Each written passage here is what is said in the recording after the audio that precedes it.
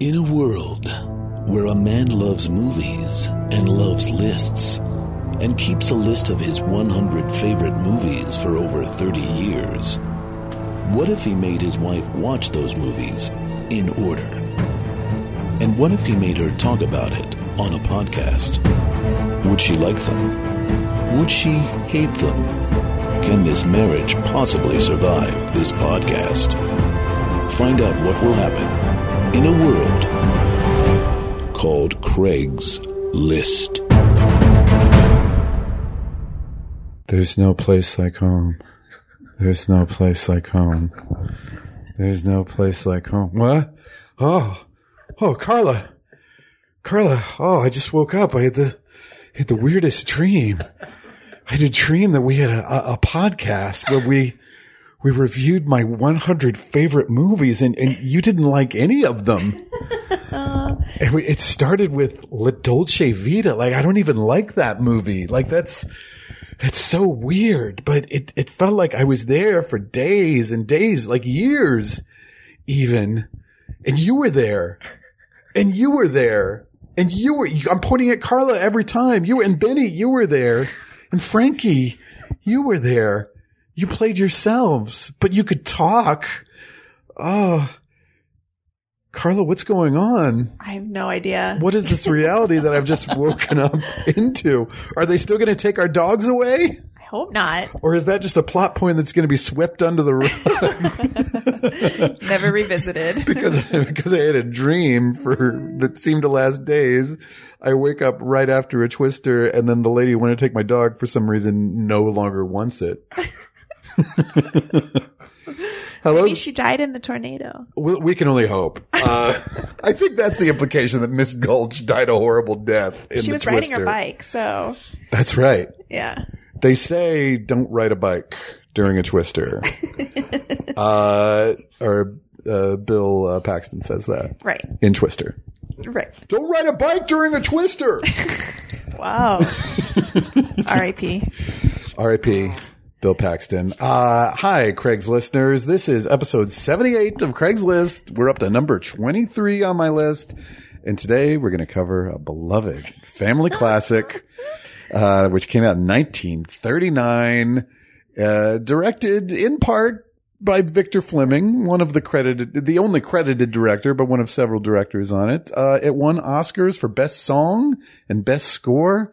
The song, in fact, was named by the American Film Institute the number one movie song of all time. That makes sense. Do you know which song it is? Follow the Albert Road. It's Optimistic Voices. No, the song is Over the Rainbow. So it's not called Somewhere Over the Rainbow. It's called Over the Rainbow. I believe the song is called Over the Rainbow. I believe you. Yeah. And this movie is based on the Oz books by L. Frank Baum. This is a real deep cut, guys. This is an artsy movie that maybe you have not seen, but it stars Burt Lahr, Ray Bolger, Jack Haley, Frank Morgan, and Judy Garland as Dorothy Gale. The movie is The Wizard of Oz. What the fuck are we going to say about The Wizard of Oz? I don't know. It's on your list. But to help us do this, we have a guest today. She is a television writer. You may know her work on such shows as The Middle. Oh, sure. Gallivant. Oh my God, you went deep, Craig. Gallivant. I didn't know that. That's awesome. The Carmichael Show. Oh, sure. You also may know her as the co-host of Los Feliz, the podcast. Is that still a going concern? The podcast may be revamped in different form, and I'll be involved tertiarily. Can I say tertiarily? Sure. But I'm so happy to be here, you guys. I really am. Let me say your name. It's Robin Shore. Oh, sorry, Robin Shore is my name. Hi. Amazing. We wanted to have you as a guest for a while, but why is Wizard of Oz the perfect movie for you to be the guest for? Well, Craig, I believe you and I, a couple of months ago, we're having some parking. We almost bought parking lot gelato after a Lonely Island show in Pasadena. Craig was nice enough to drive me home. Aww. And Craig was very entranced by almost like a claw-like video game in the parking lot of where we parked. Mm-hmm. You were ready to put in your change to get some parking lot gelato. Parking lot gelato. And how can you say no to that? We did. I We was resisted. Like, please don't. It got weird. It got to the point where you were almost about to spend money. Anyway, long story short, we're driving home, and I had just watched The Wizard of Oz for a movie pitch I was working on to show you how prescient it still is. Mm-hmm. That the producers were like, go watch The Wizard of Oz. We want something like that. Something like that. Just do that. And I read all the trivia on IMDb about it. It's the most saturated did you know page of all time. There's more trivia for this movie than any other. Than any other. And I had told you that they had found the jacket that Mr. Marvel wore. They opened it up and they found inside a label that said L. Frank Baum. And the wardrobe designer had gone to a bunch of different secondhand stores in the Culver City area, and so it's weird coincidences like that sort of make it my favorite movie. It's almost the history behind the movie and what was going on behind the scenes that's more entrancing to me than the actual movie, if that makes any sense. Yeah. So that's why I'm real jazzed. So you were saying then that the costume designer picked up this suit jacket Randomly. For Frank Morgan to wear as Professor Marvel, as right? Professor and it was Marvel. the author of the books. Yes, L. Frank Baum wrote The Wizard of Oz and was like a failed actor, failed insurance salesman, and must have sold his jacket to a secondhand store to make a buck or two, and it wound up on the shoulders Weird. of the wizard himself. What? Which it's stuff like that I find so crazy. And there were originally no red shoes. There were no red slippers, ruby slippers. They were white slippers. And Craig, your sister Liz said, I would love to meet the guy who was like, I got a pitch. Make them red. It was because of the Technicolor thing, right? That they changed them? Probably. They wanted to be as colorful Yeah, as that's what I read. possible. Spoilers ahead. This movie goes from black and white to color. And That's a crazy spoiler. it's pretty cool. If you haven't seen it, stop now. Or actually stop before I said that thing. It's too late. It's too late. Yeah. Now you know the movie goes from black and white to color and then back to black and white again. Spoilers again. Yeah. And it's still, like, after all these years, pretty damn cool. Well, when it is goes into sort of Technicolor. like Star Wars in a way. I know Star Wars. To me, it's really reminiscent of Willy Wonka. It almost feels like Willy Yeah. Wonka is the sequel to this movie in a weird way. Yeah. Just aesthetically, but it looks so cool. Imagine it's 1939 and you're in the movie theater and you're like, what? Because it still looks cool. It really does. The effects are really great. The makeup and costumes Yeah. are amazing. Yes. The makeup, by the way, tell me if you already know this and tell me if I'm giving you too much trivia because I love this stuff. But Buddy Ebsen was the original Tin Man. Buddy Ebsen, later famous as Jed Clampett on the Beverly Hillbillies. Yes. And Buddy Ebsen, they painted his entire body very proudly with pure aluminum. You know, like God. nowadays you can't even wear aluminum and dipersprin, it'll whatever. You can, but whatever. And But you'll immediately get cancer. yeah.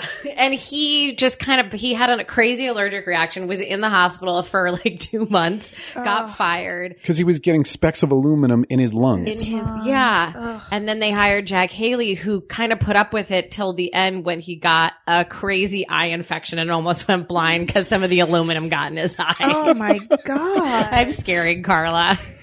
There's other things like Margaret Hamilton's witch makeup caught on fire during the She stunt. was severely burned.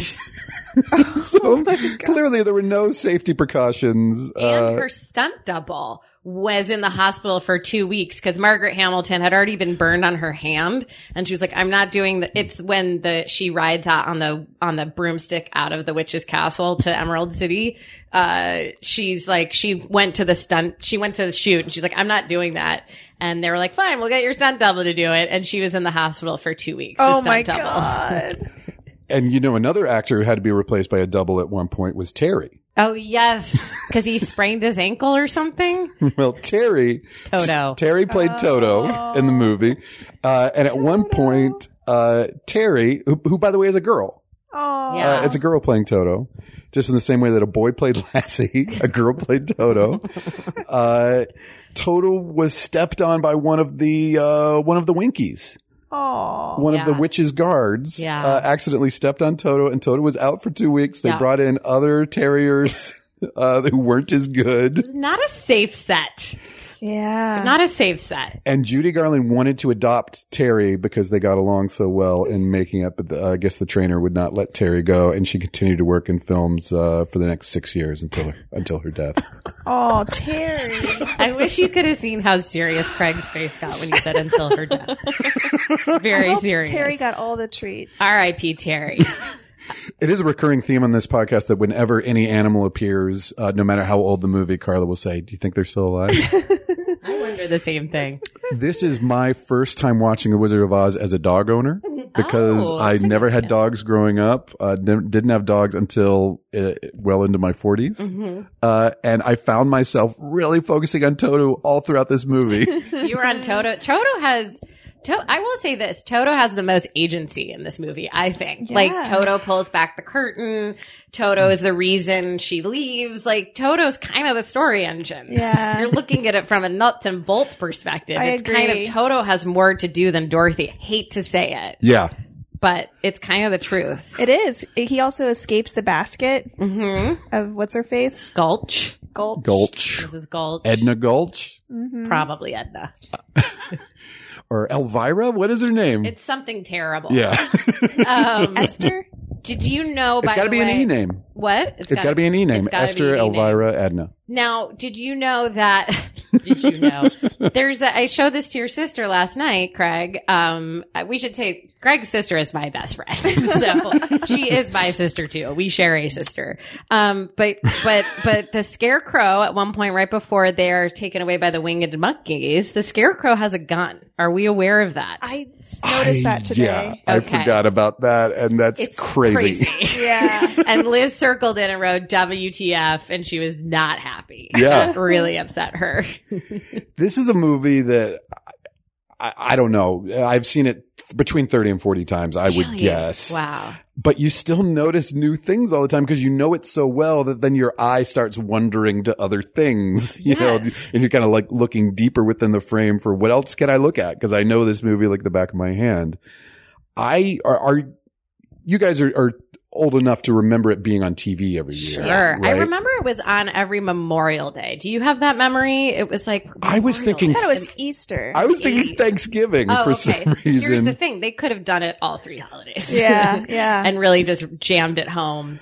I think we're probably all right at various times in history. Yeah. I being the oldest, probably, it probably was Thanksgiving at the time, but, That makes sense. but I definitely remember seeing this when I was like 5 or 6 on Yeah. TV. And during the Twister sequence, I just remember being terrified by that Mm-hmm. whole sequence. I mean, other than the witch's transformation, it's mostly played for comedy of just like, oh, here's 2 guys on a boat flying by, you know, here's a cow.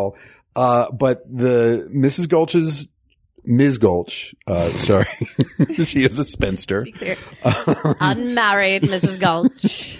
Her transformation into the Wicked Witch was one of the scariest Yes. things. And I remember just being a kid and having to look away. And that seems to be a recurring, theme among the children's movies on my list, because I also remember the witch's transformation or the queen's transformation into the hag in Snow White, Lampwick's transformation into a donkey in Pinocchio, and Willy Wonka's kind of transformation when they go through the tunnel when he gets really scary. Sure, Yeah. that sucked. So all of those were movies that I probably saw around the same time as a little kid, and they all just imprinted on me in a primal way. You know? And they wanted to, I guess the testing came back and the witch scared too many kids. She was like legitimate. So whatever scared you was cut down, was already the cut down version. And it's Yeah. still frightening. It scared her kid too. And this book, there's this book I'm obsessed with. It's called The Making of the Wizard of Oz. And Margaret Hamilton wrote the foreword, and she said that her son watched it at like a slumber party and lost his mind because he was so upset. I mean, to find out that scary lady is really scary, and that she's It's also your your mom. Yeah. It's something about her voice, I think, that's like resonates still as scary to me.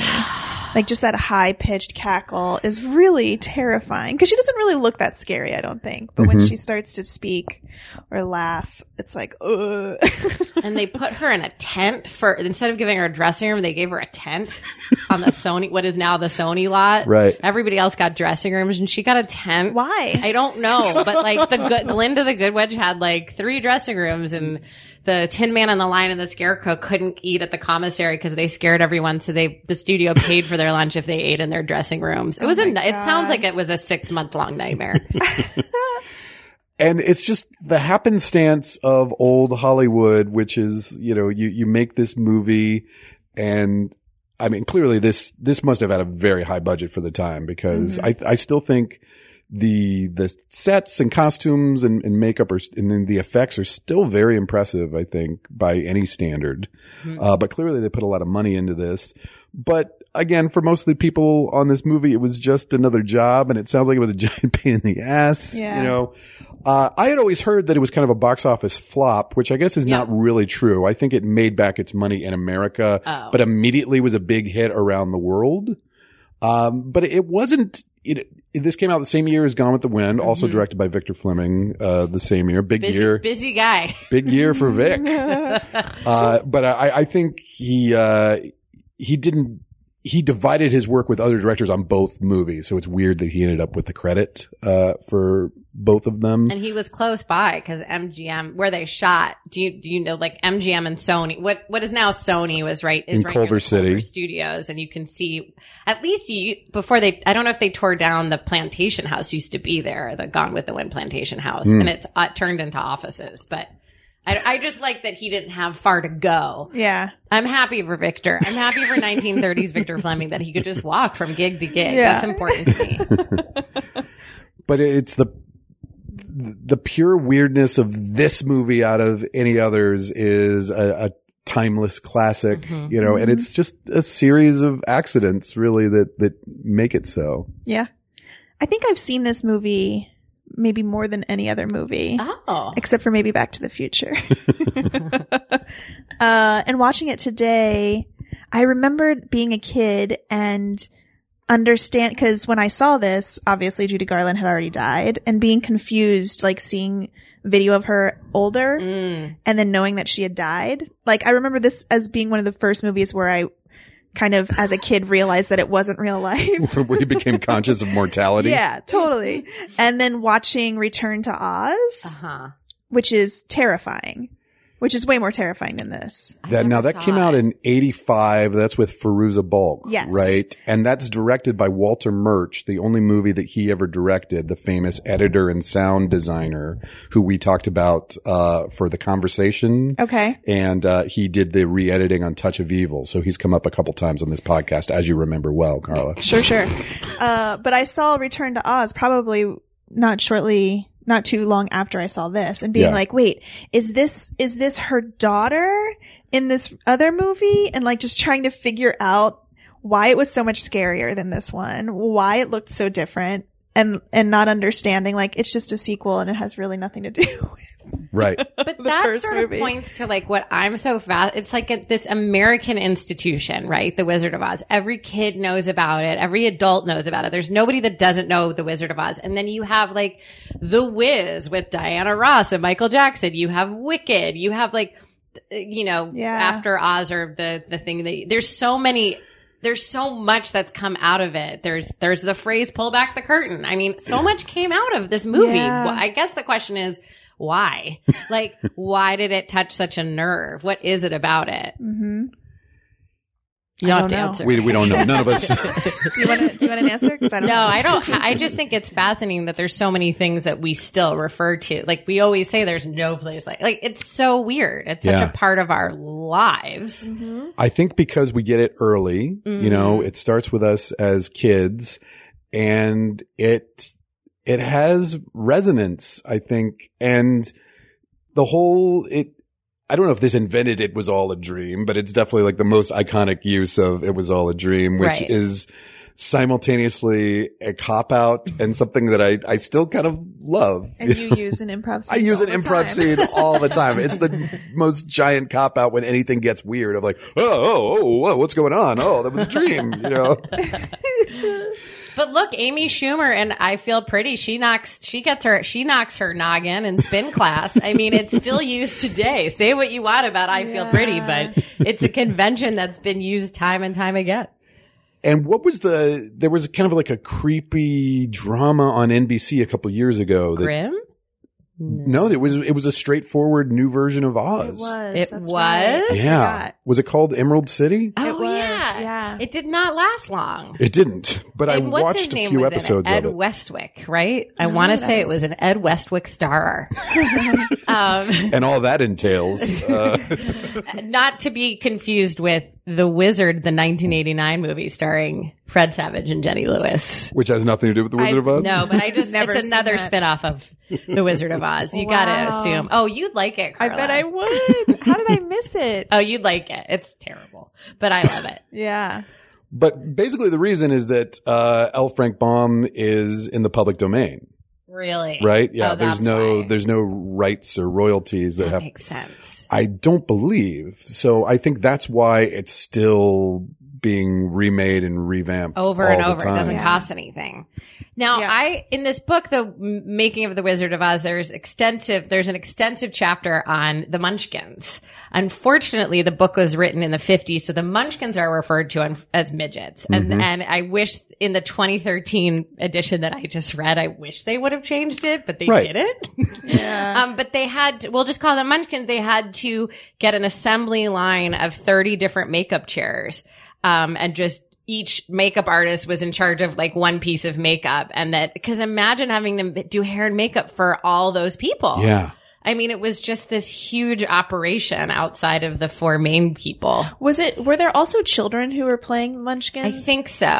Because I thought I saw a couple kids standing next to people who were clearly older than them. They said I think there definitely were kids. I like that the Munchkins, according to IMDb and this book, the Munchkins were largely Eastern European Jews who were brought over right before World War II. Wow. Who were escaping, anti-Semitism in Europe, and many of them did not speak English. Right.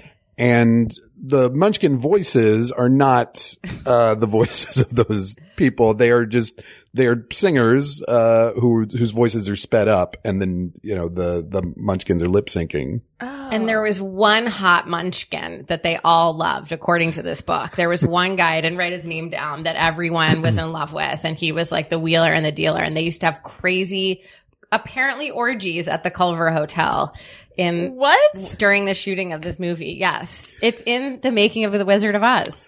I'm pitching a project called One Hot Munchkin. That's all about this guy. They all love this one guy. Well, there is a movie, a fictionalized account of that called Under the Rainbow with Chevy Chase and Carrie Fisher from 1981. What? What is that? about? That's right up my alley. Why do I know about it? I remember seeing bits and pieces of it on HBO in the 80s. I don't know if it's commonly available today. I remember it being terrible. It was about orgies? It was about what the Munchkins, the actors who played the Munchkins, were doing behind the scenes. That's a great idea for It is a movie. great idea. But I think it's fictionalized, and I think there's a murder mystery element to it too, and Chevy Chase and Carrie Fisher in Or the it. detectives. Maybe. I don't hope know. so. I'm going to go back and watch it. And your niece, both of your niece, June Schaffer, pitched a great, She's already pitching? she's already pitching. Wow. She asked her mother, your sister, she said, I know where the yellow brick road goes, but where does the red road go? Which is a great question. Yeah. Great movie idea. And June's going to have to write it now that we've said it on this podcast. Yeah. Isn't that amazing? So wait, did you watch this movie with Liz and the girls? No. I mean, Okay. they watch it every day. I watched it for this writing assignment a couple of months ago. And then because I had just watched it really recently, I did something I've never done before, which is I went on YouTube, and 2 nights ago I watched it. I watched Dark Side of the Rainbow, the Led Zeppelin. Pink Floyd. Oh my God. Same You thing to me. guys- They are the same thing. Sorry, they're not. All due respect. Sorry, Pink Floyd. Yeah, not to me. But I watched it to see, I'd never seen it. I'd heard about it in college. That's when the rumors started, was sometime in the mid 90s. And it does feel largely, there's no way it could be real. Yes. But it is amazing. So if you sync the Pink Floyd album Dark Side of the Moon along with The Wizard of Oz, by beginning with the third lion's roar, you Third start roar. playing it. Yeah. Yeah. Apparently it syncs up, but this is just somebody getting high and, you could really do this with any album and any movie. True. And the brain automatically makes coincidences. Yeah, it's definitely like your brain being like, no way. Is the one on YouTube like annotated, like, pointing out the parallels? No, it's called like Optimum or something. It's like Optimum somewhere over the dark side of the rainbow. But no, you mean like pop-up video? Does Yeah. No, I wish it did. What were some of the things you noticed though? Well, when Mrs. Gulch rides up and rings her bike on her bike, rings the bell on her bike, that's when you hear a bunch of bell sounds in the Pink Floyd soundtrack. Yeah. When Dorothy arrives in Oz, that's when the song Money starts. When she gets home at the end, you hear the song Home. And so it does feel, it's a fun watch if you're ever looking for something to do. Yeah, I think it inspired a craze of other people trying to sync up other movies Definitely. to other albums at the time. I've never actually done it. It's worth watching like the first 10 minutes to see what you think, to see if like you're on board. Because it plays through the album almost 3 times. So by the time you get to the end, you're like, I've had it with Right. Dark Side of the Moon. Because the album's only 45 minutes. Yeah. Right. And so it plays a bunch but it does feel, there are certain things that feel very coincidental in a good way. That's really cool. I want to watch it. Now, in 2002, I was hired for Sing Along Wizard of Oz. Wow. Yeah, I was living in Chicago at the time, and my friend TJ Shanoff and I were hired as writers to develop a stage production of Sing Along Wizard of Oz, where this was after Sing Along Sound of Music had started to tour the country and had become a big hit, and was selling out huge old theaters like the Chicago Theater. And so we were hired by a group called Broadway in Chicago, which puts on, big touring productions. And we were asked to write 3 things basically. Material for an MC who would be like the wizard, who would introduce the show, and would be, deliver this comedic monologue, and would also judge the audience in their costume contest. So people were asked to bring in Wizard of Oz costumes, and he would judge them. And then we were asked to come up with trivia that would pop up on the screen like pop-up video. Or an additional pitch was that there were screens off to the side that would do all of the trivia. And we worked on this project for probably like 3 or 4 months. And so I watched the movie like another dozen times and read that making of book, at the time. So definitely at that time I had all this fucking trivia floating around in my head, some of which is gone now. And then, so we were told to do all these things by this company that hired us. And eventually we did a conference call with Warner Brothers, who got the rights from MGM years ago for Wizard of Oz. Smart. And the guy just hated everything that we did. It was like, no, we're not doing pop-up, factoids on the screen. We're just not going to do that. And all these jokes are terrible, because we were asked to make it punchy, to have like all these recurring jokes. It was very much following like the pop-up video format. And then the folks that hired us like totally threw us under the bus on this conference call. Like, well, Craig and TJ were thinking, but I will say at the time, it was the most I had been paid for any gig in the entertainment industry. Worth it then. Was it worth it? I don't know. But then I did eventually go see the production of Sing Along Wizard of Oz, which used none of the material that we wrote for it. That's good though, right? Because then you would have been mad. Yes. stolen. We don't like stolen things. So did they fire you after that conference call? Pretty much. Yeah. Our work was pretty much done at that point. Did they use terms like, let's circle back, and discuss, and then you're like, oh, circle back's the kiss of death. I hate when they say circle back. Circle back is code for what?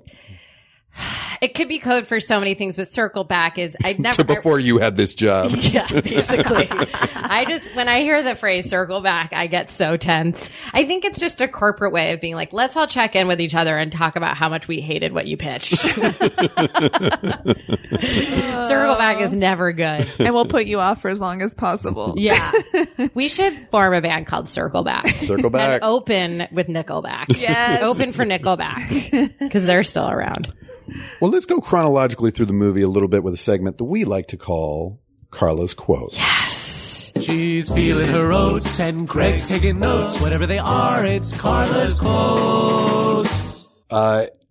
At the very beginning of the movie, Dorothy Gale, by the way, do I need to describe the plot for you guys? Dorothy Gale lives on a farm in Kansas. She lives with her very elderly Uncle Henry and Aunt Em. Yeah, what happened there? What's going on there? Can I tell you something about the name Aunt Em? I thought forever, maybe you guys did too as a kid, that it was Aunt E.M., that her name was E.M. Okay.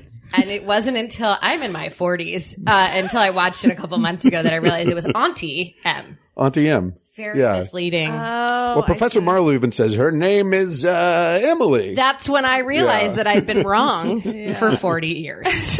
So you thought she was like an Elizabeth Marie? Something. I was like, oh, that's cool. Or she's an initial. Hey, what's going on, EM? I think I had something similar when I watched this maybe 10 years ago, and I was like, oh, all of the people she meets in Oz are real people in her life.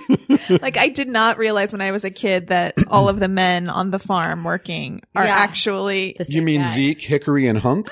Yes. I didn't realize they had names. They have names. Zeke is Bert Lahr, a.k.a. Cowardly Lion. Hickory is Ray Bolger, the Scarecrow, and Hunk is Jack Haley, the Tin Man. Yeah, like when I saw that as an adult, I was like, oh, this is so much more interesting than I realized. And then Frank Morgan, who is Professor Marvel and the Wizard of Oz, plays 3 other characters in Emerald City, which is something I didn't realize for years. Yeah, I don't think. same. And then you can really appreciate his talent and how funny he is when you know that it's him doing all these completely different amazing. parts. Yeah, he really is. The double role thing makes it all the more maddening at the end when all these men are so condescending to her. And she's like, I had a dream. It was no, it wasn't a dream. It was real. And they're like, yeah. You're nuts. Right, Dorothy. And by the way, do you guys know what Oz stands for? If I could just interject here with some more trivia. I don't know. What? Okay. L. Frank Baum was working at an office, and the last drawer in the file cabinet, if you're going in alphabetical order, is O through Z. So that's where Oz comes from. That's really cool. I'm just here to interrupt with useless. There's also a really bad sci-fi movie from the 70s with Sean Connery called Zardoz. Oh. And like Zardoz throughout the movie is like some sort of god that they worship. And at the end, it's revealed that it's just like, it's a book. I think it's like a book in the library, and it's the Wizard of Oz, but some of the parts have like faded away. So it just says Zardoz. Awesome. That's cool. I like that. That feels more like, maybe a 30-minute show than a movie, though. Sean Connery got into some weird stuff. I mean, he was Sean Connery. So at the beginning of the movie, Dorothy Gale is up in arms because this mean Miss Gulch is going to take away her dog Toto, who bit her. And so she's going up, and her aunt and uncle are trying to work on the farm. You know, they're trying to make ends meet. And she's bugging them about this dog. And Carla said, "Dorothy, we're busy. Jesus." And then Aunt Em says, "We're busy, Dorothy." And Carla said, "She just said what I said without the Jesus." You probably couldn't say Jesus. Probably couldn't. And she's a good Christian woman, as she says later. So she says. I like that moment when she wants to tell off Miss Gulch. She's like, "I can't do it because I'm a good Christian woman." It's so sad. It is. I gotta say, like, Judy Garland is like her performance in this is so sincere and heartfelt. She's probably playing like 12. She was more like 16 at the time. Right. Full of uppers and downers. Yeah. Sorry, poor but thing. true. And her breasts were taped down. Yes. Right. To make her, less womanly. But I mean, this movie doesn't work unless we really believe in the sincerity of the character. It's so sweet and wonderful. She is really sweet. I didn't think Yeah. about that. There are a lot of hair inconsistencies. Did you guys notice? Like Carla did. Her Yeah. hair will be up here in one scene, like by her shoulders, and then long curls past her boobs Yeah. in the next frame. They did not do a good job with that. That's one thing Judy could have done better. You blame her for the continuity? Yeah. I didn't look at the goof section on IMDb, but I'm didn't either. sure there was a long list of continuity errors Tons. on it. Well, she has braids at one point too, doesn't she? Or did I make that up? She does have braids at one point. You're right. Is it early? I Yeah. think it is Early early on? on before she goes. Yeah. They did up her hair for Oz. But right away of like, she's really in crisis about her dog maybe being taken away. And it's like, it's such, especially as a dog owner of like, I can relate to her. And is the implication that Miss Gulch was going to kill her dog? Yeah. Yeah. That sucks. Yeah. Like, don't do that. Yeah. The sheriff said it was okay too. Here's the order from the sheriff that says that I can take your dog. What? Brutal. How does that You work? think she'd have a better plan than putting him in a picnic basket. Yeah. You know. Well, she does lock the picnic basket at the house, but then it's unlocked on the bike. Oh. Mm-hmm. So like Toto chewed his way Something like that. out of it. Yeah. Again, I was focused on the dog all the time. So during Over the Rainbow, Toto has this huge jump like right onto the fence in the middle of the song. And then, at the very end of the song, they shake hands, but Terry clearly was so anxious to perform her next stunt that you see her reaching out the paw for a shake right then and there. Yeah. She jumps up. It's so cute. It's so cute. And Carla said, he's like, shake my paw. I want a treat. He's still alive, right? I'm just concerned about Terry's dog trainer in the 1930s because I've been on sets in the 2000s with dog trainers, and I don't want to know how mean that dog trainer was. Yeah. Yeah. It can get dark. I did a commercial for Petco with 15 different animals, Oh my God. who had 15 different trainers. Yeah. And, I was at a conference table and the dogs and cats could not work at the same time. So it was all special effects where we would shoot with the dogs, then we shot with the cats, and then we had a bird that landed on my head. Oh my God. But the weirdest thing that they say when you're working with animals is right after you they call cut, they'll say like, okay, pay your animals. Oh, that's right. With treats. You pay them with treats Terrible. Oh. because that's all they want is that treat. Yeah. But they will do whatever. I worked on Dog with a Blog Oh. years ago, and I'm going to tell a story anyways. It's fine. Nobody listens to this podcast. Burn that bridge. The dog trainer for the dog they had picked out did not get along with the director on set, so they fired the dog. It happens all the time. And they had to bring a new dog in, yeah. and the dog was not as good as the old dog. Yeah. And so they ended up bringing back the original, and they were just like, you guys just have to get along. Yeah. Yeah. I've been on sets where the dog's been fired and it sucks. It's so brutal because the dog didn't do anything. And Craig, you just reminded me, I did the only time I've ever worked as an actor with animals is years ago. I did an Earthlink commercial with fauna, with flies.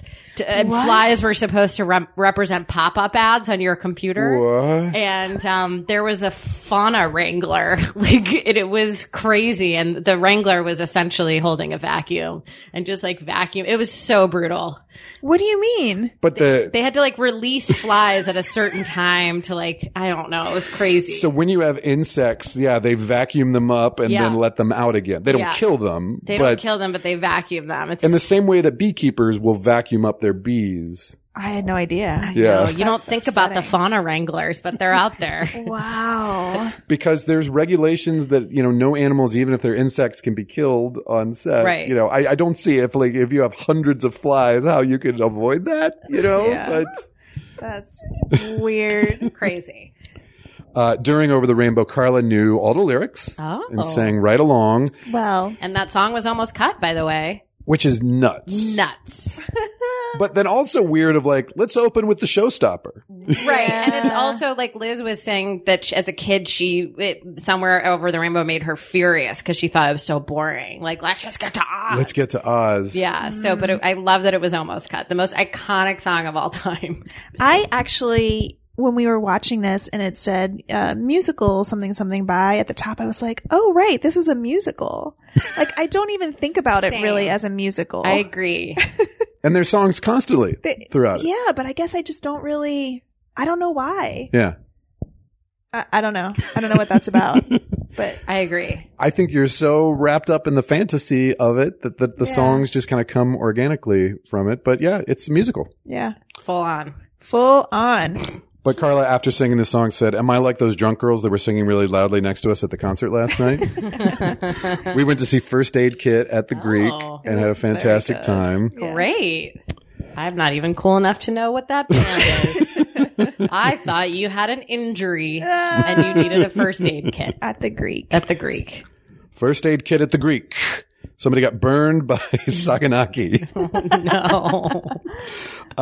Did you reread the book as well in doing your research? I did. Because I love that book. It's right here on my iPad. What do we want to know? I love this. Well, I mean the L. Frank Baum book. I did. Oh, God, no. God, no, Craig. What are you talking about? What I was wondering then is, are the parallel characters in the original novel, or if that was something that was invented for the movie? I want to say they're in the original novel, but I can't say for sure. I don't know. I don't know. How would they describe that? I don't know. You're saying like with the Yeah. Are Zeke, Hickory, and Hunk in the book, and are they analogs to the... right? I'm gonna bet. Here we go. That was for the movie. Because how would you describe it in the novel, right? Right. Uh, Especially Hickory. Nobody wants to bet me. here's... No. I'll bet you, Carla. Here's Carla watching Toto's stunts. Good job, Toto. He can jump really high. And Benny was on her lap. Benny, you can't jump that high. You'll hurt your back. Benny is actually on vet-ordered bed rest because he did hurt his back a few weeks ago Yeah. and was on pain meds for a while. Poor Benny. Did not slow him down. But Terry must have had some back issues, like, because there's some big jumps. How does Terry jump that high? Because there was a Nazi trainer being like, "Oh, God damn it, you stupid dog!" and slapping it across the face, being really mean to it. Because he also jumps through the window. Yeah. Right? Look at how mean they were to the cast, like with all that makeup, and Bert Lahr almost died, like Yeah. Bert Lahr's costume was 90 pounds. 90 pounds. And it was a real lion skin. And then imagine in those last scenes at What? the witch's castle. Can you imagine being on set the day, like you've been carrying a 90-pound costume on your back, and then it's the day where they have to invade the witch's castle, and they have to put on those suits to On make top of it? I don't know what they're called. Those giant suits to sneak in. Yeah. Can you imagine that day? Wait, Bert Lahr is the lion? Yeah. And it was a real lion skin? Yeah. Yeah. That's disgusting. And the scarecrow they had to bake. What they did was they baked That's a right. paper bag. So they baked it in an oven, and painted it to his face. And both the lion and the Tin Man had like lasting scars on their noses and chins from the makeup for the rest of their lives. Worth it. Worth it. Was it? Worth it for us. Worth it for us. Here we are, almost 100 years later, Laughing hysterically at their them. pain. Now, all of those guys, Frank Morgan, the wizard, and then the three, characters that she meets were all like vaudeville and Broadway stars. So it's basically like populating this movie with sketch comedy or improv actors, Right. like here's like the funniest guys we could get. Yeah. And watching the documentary, the making of, they have a quote from John Lahr, who was Bert Lahr's son. And John Lahr is one of the most famous theater critics. He was a theater critic for the New Yorker and the New York Times for years. But basically, Bert Lahr didn't make a lot of movies, but basically he said of like, my dad was a Broadway star and was known for just like being over the top of like, there was the only way he could get in a movie is by playing an animal, basically, because when you blow up his performance to 8 times its size, like he was just too oversized, a performer to really make it in movies. But he kind of, I mean, they're all funny in various ways, but he definitely kind of steals the movie as the Cowardly Lion. Like, Yeah. And my mom was a dancer, and she was like, Ray Bolger was the most phenomenal dancer. And so when I watched it with Dark Side of the Moon, I really paid attention to Bolger's performance, which is kind of amazing given that he's in that costume and he's kind of slipping and sliding everywhere. It's amazing. He's the scarecrow? He's a scarecrow. Yeah. You really believe he's made of straw? Yeah. He's Yeah, amazing. he's really convincing. They're all really good dancers. Yeah. Though, did you watch the Ray Bolger dance sequence that was cut? No. It's really cool. Where do I find that? We can show it to you on the DVD if you want, or I'm sure it's on YouTube. But this is like an extra 3 minutes of If I Only Had a Brain. Oh. That's him doing this whole dance that has all these stunts in it, and he's on wires for a bit of it and like jumps over the fence. It's really neat. cool. There's an old Jewish lady in West Los Angeles who would love to see it. Her name is Margie Cebulski. She loves him. My favorite Frank Morgan line, by the way, is when she goes to Professor Marvel's, and he's just doing, classic, huckster of like, from one picture of like, I know 3 things about you. I'm going to use those 3 things when I look at the crystal ball. But his sign says of like, he's met with all the crown princes of Europe. And, Dorothy's like, what about the crown princes of Europe? And Frank Morgan goes, do you know any? Oh, you mean the thing. It's just such a funny line. And it just feels so modern. Oh, you mean the thing. In the book, they say that he was drunk the whole time. Of course he All was. due respect, and Margaret Hamilton, the Wicked Witch, said he was so professional, but they knew to just keep refilling his cup or whatever. But the more drunk he was, the better his performance, which is astounding. Great. Wow. Yeah. Here's Carla on Professor Marvel's wagon. Dorothy, you're very lucky. This is such a nice man. This could have gone real south for you. To get in a stranger's wagon and look in his crystal ball. It's true. There is a moment, right? Where you're like, You're right. Oh. Yeah, stranger danger. Then she runs back to the farmhouse. Everybody else has boarded themselves up in anticipation of the twister. She's just running around, gets hit in the head with a window. Carla said, "Didn't Auntie M go over the tornado plan with you?"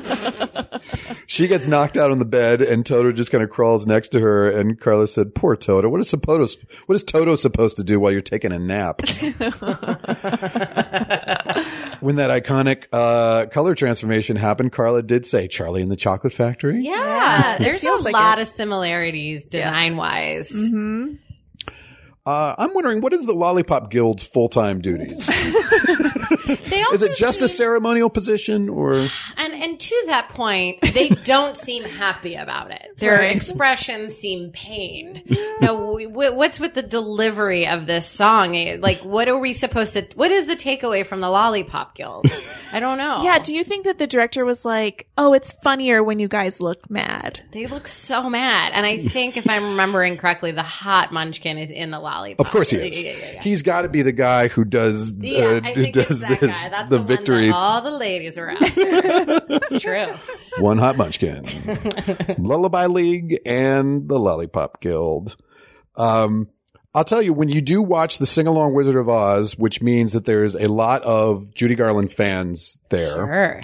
And all that entails, and people who are theater people. Yeah. The Scarecrow's lines, some people do go both ways. And, how would you like to do it with a pole up your back? Oh. Get a lot of Snickers. I believe it. I believe it. This movie is a huge movie for the gay community. It really is. I have to admit that I'm not that familiar with The Wiz other than Ease on Down the Road. Yeah. I've never seen it, haven't either. live or seen the movie. I directed in 2002 an elementary school musical version of The Wiz. Wow. At Welby Way in Woodland Hills. Guys, Life was good in 2002. Wow. But it's good. So I rewatched it. It's really, I think it's really good. I think Michael Jackson's actually amazing in it. And so He's the Diana Scarecrow? Ross. Yeah. And the two of them together, it's a two-hander essentially. It's not like a cinematic treasure, but those two people are such huge stars. Now, Who isn't plays Dorothy? Diana Ross. who was like 40 at the time, right? Yeah, it's great. But it was Stephanie Mills on Broadway. I don't remember the Broadway version. I believe it was Stephanie Mills because then she became a pop star. Mm-hmm. She had a hit, Never Knew Love Like This Before. And I never Knew love like this before. Open my eyes. Yep. Yeah. Yes, that was great. Worth it. Whole podcasting was worth it for that moment. Bert Lahr is basically doing a Brooklyn accent too, right? Yeah. Do you remember the Dana Carvey sketch from the Dana Carvey show about the Wizard of Oz? No, but tell me about it. If you remember the Dana Carvey show, which Sure. the famous show, which lasted like 10 episodes, that had Stephen Colbert, Steve Carell in the cast, and Charlie Kaufman and Louis C.K. and all these guys wrote for the show. There's a documentary on Hulu about it. There is. I Yeah. believe it has a clip of the Wizard of Oz sketch, but Dana Carvey plays a guy with no ass. Who wants an ass from the wizard. But they did the makeup for all the other characters. My friend Bill Cott, who is on the show, yeah. who is very much a Bert Lahr type, Yes. plays the Cowardly Lion and is really funny. And I believe Colbert and Carell are the Scarecrow and the Tin Man. So if you can undercover My that. favorite thing, by the way, just side note about that documentary, was that Colbert got a fan letter for his work on the Dana Carvey. No, excuse me, it was Carell got a fan letter. He was so excited, his first fan letter, and he opened it up and it was from his mother. Which is so sweet. Aw. Moms, you can always count on them. It's true. There's a couple times where I have to think that Margaret Hamilton is riffing because like the line can't possibly be what was written in the script. So like the whole like, poppies will do the trick. Poppies, sleep, poppy. And then also her final speech when she gets the water poured on her. Like, I don't know if I was melting to death that my first thought would be, what a world! What a world! I know. It is so ridiculous, and it is. I mean, it's just repeated. And it made does, fun of so it does feel much. like the stunt is going on so long that she has to vamp a little bit to Well, cover. It was a hydraulic lift, and I didn't so I reread The Wizard of Oz, then I went back and watched with Pink Floyd, and you can really see the air blowing up Yeah. from the lift into her costume. Yeah. And it sort of ruins it knowing it's a hydraulic lift. Guys, I ruined it for you. And there's a couple other things like when the witch makes her first appearance in Munchkin Land, you can see some of the Munchkins reacting ahead of time before like the witch has actually materialized. They're actually all out of sync at various points, the Munchkins and the dancing sequences. It's great.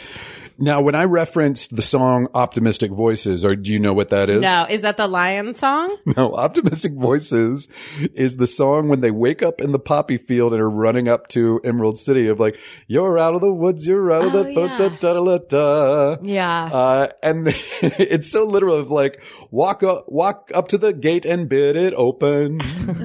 Open. That song is called Optimistic Voices. But which I is that think where the just so phrase "we're out of the woods" comes from? Like when you're sick and something, you're like, "I think I'm out of the woods." I don't think Wizard of Oz coined that. Really? Okay. All right. Someone look it up. Those talking trees that throw their apples though are really scary. So it's good to be out of the woods, I think. The flying monkeys are creepy too. Very. Yeah. And very. Carla wasn't sure why the snow stopped the poppies from working. Do you know?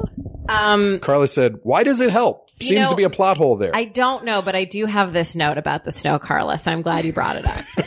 Oh, yes. The snow in the poppy fields. Do you know what it was made of? I don't. Pure asbestos. Like pure asbestos. Can you imagine? Every bit of trivia about this movie It's is insane. about the most harmful substance that you can make anything out of. Oh my God. What about horse with a different color? Jello. The horses are covered Jell-O in Jell-O powder, and so the horses would keep licking off the Jell-O that was dyeing them. Again, I don't know that the animal the guidelines for the 1930s were on the up and up. No. Right. Oh. I do like the saying that one of the Frank Morgan characters says, "Bust my buttons." So I think I'm trying not to curse as often. So when I would normally say, "Fuck it," I'm going to say, "Bust my buttons." Great. That's great. You should. Please don't. As much as I like Bert Lahr, I would say that if I was King of the Forest, drags a bit. It does. Yes. Yeah, it feels And like you don't need it's that song. very It's long. the longest song It's and the even least longer memorable. when you're stoned watching it with Pink Floyd. You're like, why is he? And then he has to put on that giant, again, they have to put on a giant cape over the costume at the end of that song. Man, poor guy. Yeah. Poor guy. That song feels just like way too many songs. It's When the lion runs out of the wizard's hall and crashes through the window, Carla said, "You go." I did? And then I love that they're sent to get the witch's broom, and I love the touch of they have a giant butterfly net and a mallet yeah, and a gun, and a gun. and a gun, guys. It's so goofy. Where does the gun come from? No one knows. Has it been on him the whole time? Does he have a gun? I love that he has a gun Hidden in his instead of a stuffing? heart. Like, Yeah. it's what a Oh, trade-off. it's the Tin Man has it. Excuse me. No. The Scarecrow has Oh, it. yeah. He has a gun instead of a brain, It which looks makes tin, sense. but the gun looks tin. Like The it gun looks is silver. It looks like it belongs to the Tin Man. And you didn't quite remember those creepy birds that are clearly No, I like forgot. not even animatronic because they're Yeah. they're just they're kind of stationary. Yeah. Yeah. But Carla didn't remember that part and then said, "Is this a scary monkey part?" And yes, it is. I also love when the witch, when Auntie M appears in the ball and then it turns into the witch and then Margaret Hamilton looks right into camera. It's so Doesn't great. she? Oh my God. It's so creepy. Now, do you know purportedly what the lyrics to the Winky chant are? Oh. Now, the Winky chant, of course, is "Oh we oh yo oh we Yeah, oh." we got it. But over the years, people have claimed that they are singing anything from "All we own, we owe her." Also, "Oh, we love the old one." Oh. So both kind of derogatory towards the rich a little bit. I think complimentary. The first one's complimentary. All we own, we owe her. Ay, ay, ay. Oh, we love the old one. Or they're Dark. just saying, "Oh, we." Oh. And apparently that is true. That there are no lyrics to that. But so people say it's like an auditory litmus test that people hear what they want to hear. Oh, in it. like Yanny. What was that? Yanny and Laurel. That was so weird, the Yanny and Laurel thing. Yeah. I When was heard that? it was one of those like In the blue dress, summertime. brown Purple dress dress things. Yanny. Yeah. This recording was Yanny. And then people heard Laurel. What? And what was the actual word? Don't know. Yummy. Don't know. But Couldn't tell I you. heard Laurel. I fully heard Yanny. No diggity, no doubt. I heard Yanny. Okay. And I love when the witch melts and then the witch's guard are, it's sounding immediately like Buffalo Bill, like, "The witch is dead. You killed her." And then, That's frightening. and then, oh, and we need the witch's broomstick. "Sure. And take it with you. Please. And take it with you." And Carla said, "Well, that was pretty easy." Yeah. Bye. The witch's guard put up no result whatsoever. And then finally, when pay no attention to the man behind the curtain, they do pay attention. Indeed. He gives them all kind of lame gifts, tricking them into believing that they've actually gotten the thing that they want all along. Diploma. But what's the thing that he says to the Tin Men? Where like, it doesn't matter how much you love, it's how much you are loved by others. And Carla said, "Really? Isn't that the opposite of what the Beatles say? What Beatles song are you thinking of? And in the end, The love you make, the love you take is equal to the love you make. So they're saying the love that you give others is more important. Or is what Beatles. you take with you, right? Yeah. Am I thinking of that right? Also, all you need is love. Yeah. Right. True. Also, I have a note if they're going to redo this on the prop that the wizard gives the Tin Man. Yeah. It looks like a shitty alarm clock shaped as a heart with popcorn attached to Yes, it. What it is looks attached to it? bad. And then they had to figure out a way to stick it to his suit. But it looks terrible. So whoever did props, we're going to exhume your body and make you feel bad. Also, like, why is that in his bag? Like, he has a bag of stuff. Yeah, he had very specific stuff. I like that, though. I like the ending with where he's like, because it's sending a message to the audience of like, you've already got all these things inside of you. Right. You don't need somebody to tell you. Although these people need people to tell Are them. these different parts of Dorothy's self? Are these the things that she needed to reconcile to become a whole person in Kansas? Just think about it. Yeah. Maybe. Carla, would you like to give The Wizard of Oz a letter grade? Hey, of course. Robin? I'm going to give it a B+. What? So you love the story behind it, but as a movie, I prefaced the entire broadcast by saying that. But I want to point out that it does have a very big correlation to my number one movie, which will completely eradicate anything I said on this podcast that makes me seem smart. okay. I know what it is. What is... I know your favorite movie. Yeah. What is the connection between The Wizard of Oz and my favorite movie, Grease 2? What is the connection? I have no idea. You'll know it when I tell you. They're musicals. No. Judy Garland had two daughters. Oh, sure. Liza Minnelli and Lorna Luft, who played Paulette in Grease 2. She's the one who wants Johnny, the T-Bird, to stop paying so much attention to Stephanie Zanoni and focus on her. So if anybody has any Grease 2 questions, send them my way. Well, Robin will, of course, have you back when we cover Grease 2. By the way, I've been hawking Craig on Shining to get him to do Grease 2, and every time I get a look. I do remember well over a year ago when we saw you and Craig asked you to do this podcast. You were like, great, can we do Grease 2? Like, no, they're going to be movies on my you list. assumed that Grease 2 Of course would it would be on I there. went to the 35th anniversary screening, and the entire cast was there except Michelle Pfeiffer, and I thought I was going to die. Maxwell Caulfield? Yes. He was there. I lost it. But anyway, I love Wizard of Oz for the education it gives you about so many different things. I do want to say, too, just to follow up on my letter grade, an A has a lot to do with just that I saw it and loved it as a kid. Yeah. Yeah. And not exactly how much it holds up or how interesting it is to rewatch. Because it's not super interesting to rewatch when you've seen it 30 times already. You know? I'd be curious if somebody had not grown up with it and watched it now, like What what they would their think. reaction would be. Yeah. But on my list, I think I've got to put it ahead of This Is Spinal Tap, exactly Whoa. where it was, but still behind E.T. and Sunset Boulevard. Yeah. Which I think are the movies that have been most underrated thus far. I on the loved list. your Sunset Boulevard podcast. It was very informative. With Paget? Yeah, Yeah. it was great. That was a fun one. I'm going to go back and watch it. Robin, you want to improvise a quick scene with us? I'll try. Okay, so the plot hole at the end of the movie that we already kind of talked about is like Carla was kind of half paying attention. You know, I was also kind of half paying attention because you know the final scene.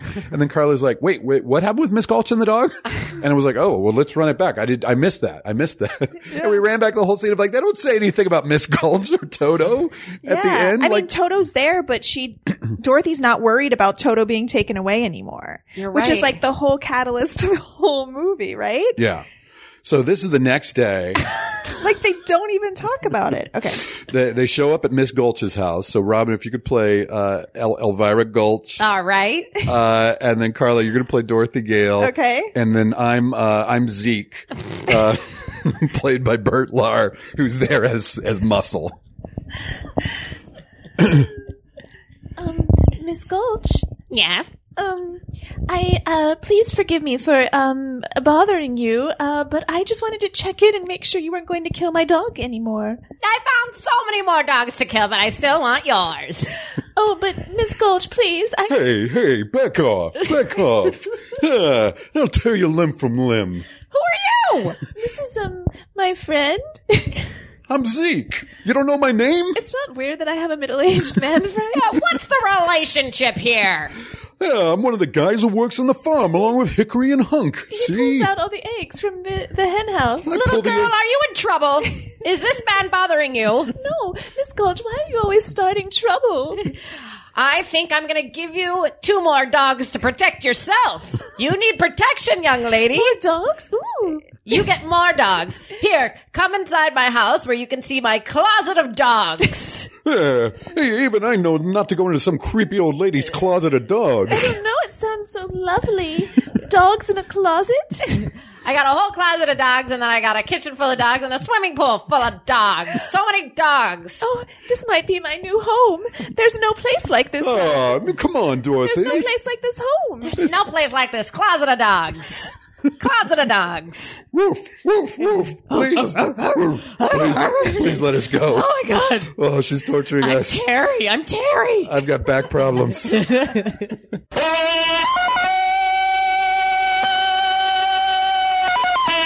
It's been a while, guys. Oh. You were great. That voice. Woo, that was good. I'll get you, my pretty. Robin, thank you so much for Oh, joining this us is a dream today. come true. Thanks for letting me share my It was useless knowledge with you. So great. And I love that you brought a notebook full of Well, I don't full of want to stuff. forget. There's so many things. You also sent us an essay that Salman Rushdie wrote about the Wizard of Oz. So we will include that with the promotional materials for this episode. It's called Out of Kansas.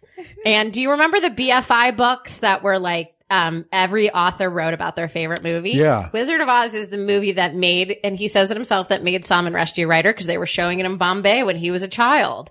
And, he's my favorite writer. So, it's an extraordinary study of the Wizard of Oz. Cool. Cool. I will indeed read that. Yeah. Where can people find you online? Anything you want to promote? I mostly just do Instagram. I'm just at Robin Shore on Instagram. It's no big. Really. SHORR. ORR. Yeah. Also, your podcast, which we can at least listen to old episodes of. You can listen to old episodes on the All Things Comedy Podcast network. Cool. It's a very informative civic podcast. Great. Well, Carla, if you recall, I referenced it at the beginning of this episode. What's his voice doing? I love it. I love serious When Greg this voice. podcast began with episode 100, we covered a little movie by Federico Fellini called La Dolce Vita. And I know that our listeners and you have been wondering when would Mr. Fellini make another appearance on the Oh list? no, Carla, you're. Oh. And before he directed this film, the number 22 film on my list, he had previously made 7.5 movies because he had done 6 feature films and 3 shorts. Okay. So he had made, so this movie was his 8.5 movie. So it's a short? It's called 8.5. 8.5. What was also adopted into a Broadway musical called 9. Which is Great terrible. musical. There's some good musical numbers in 9. I do like some of the songs. That was a terrible movie. They couldn't call the music 8.5. But this movie came out in 1963 and stars the star of La Dolce Vita, Marcello Mastroianni. Hey. He plays a film director named Guido. I think Super I'll hot. pass. You only have one pass left, Carla. I'll Oh. think about it. Okay, He's well, really hot. Marcello Mastroianni. If I could sound a little. That's what everyone says. Yeah. He was a good looking guy.